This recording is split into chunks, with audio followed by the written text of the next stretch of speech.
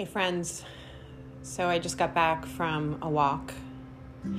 Over the past few days, I've been going through a roller coaster of emotions since Roe v. Wade has been overturned. And as we know, this is going to have far-reaching consequences for many, many, many people. Far-reaching negative consequences. I have been going through a full range of emotions, from shock to despair to hopelessness to rage to anger to grief. And I am sure that many of you are experiencing something like that as well. And so this morning I took myself out for a walk because I know that nature is the most sane thing we have. And when I start to feel that I am living in an insane world, where I feel myself kind of starting to go a little insane because of what I see in the world, I take myself to nature, and that is where I always find my sanity again and where I find my ground. And so I went for a walk, and I was listening to the birds and feeling the humid air touching my skin and the sun, and listening to my feet stepping on the pavement. And I was thinking about, how do we fix this broken world that we're living in? And I remembered this morning when I was folding laundry, and I found a pair of shorts that are my daughter's, and these shorts have a little rip in the seam, and I put them aside because I would, sew them together later today. And I remembered, this artist that I used to love when I was in art school. I learned about her in art history, and her name is Judy Chicago, and she was a feminist artist in the 60s. And one of the things that she did, she was, protesting the patriarchy, basically, which is the current paradigm that we are living in. And the patriarchy really is this kind of power over dynamic. It is against life. It is against nature. It is against women. It is against children. It is against humanity, really. And it is a disempowerment dynamic that even the people who seem to be benefiting from this dynamic are actually disempowered as well. So it's really not good for anybody.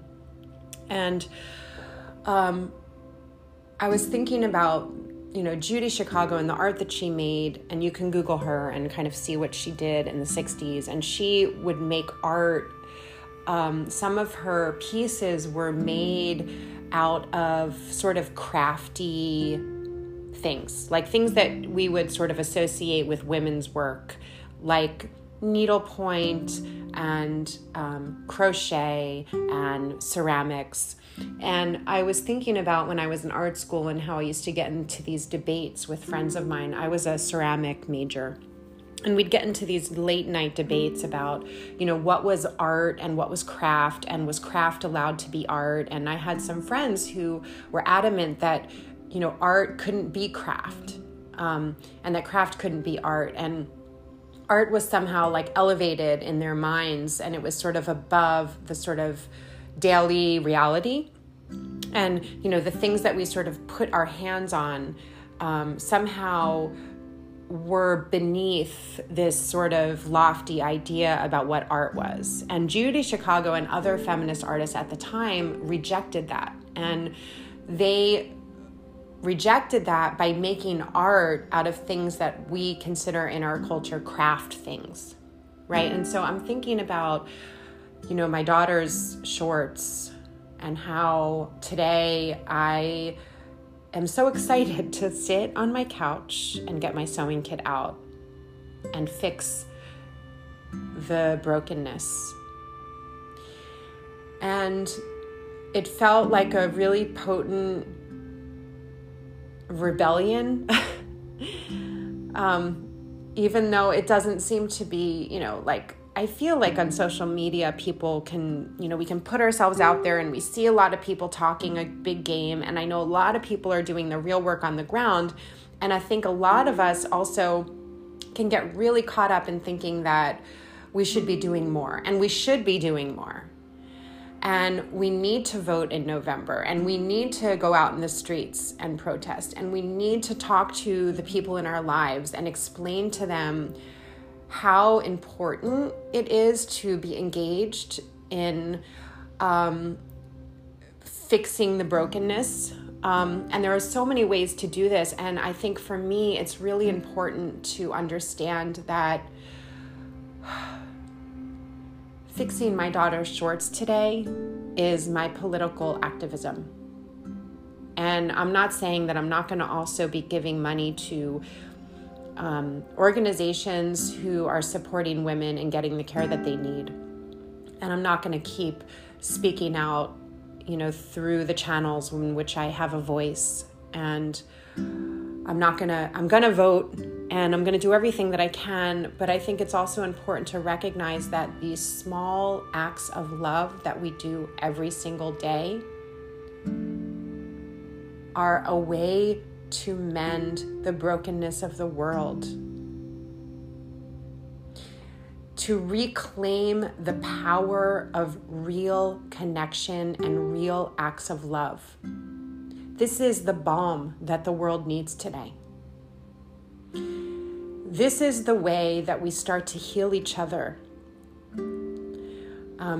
I invited a bunch of my girlfriends over tonight. We're going to sit together and we're going to grieve together, and we're going to talk to each other, and we're going to share, our feelings and our thoughts, and we're just going to be together in real life. And I think this is another really important political activism, is that we have to get together in real life, and we have to take care of the things that matter. And social media can so easily distract us from the real mending and the real healing that needs to happen. And there's so much good stuff going on out there on social media, and I have so many amazing friends who are doing very powerful activism work and are sharing important information and important guidance. But the way that we're going to actually heal is by getting our hands dirty. What's something you can fix today? Is there something in your home that's broken?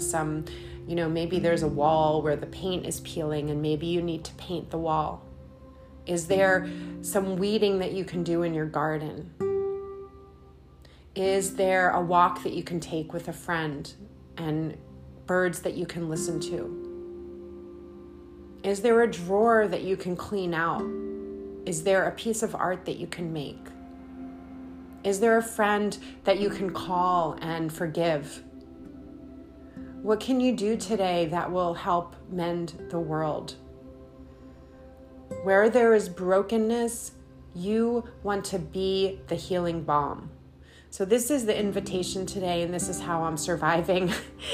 And so I just wanted to share and check in and just tell you that I love you and that I'm here and I'm doing the work just like you are, and I am feeling all the feelings, and I'm going to go fix my daughter's shorts with my sewing kit today.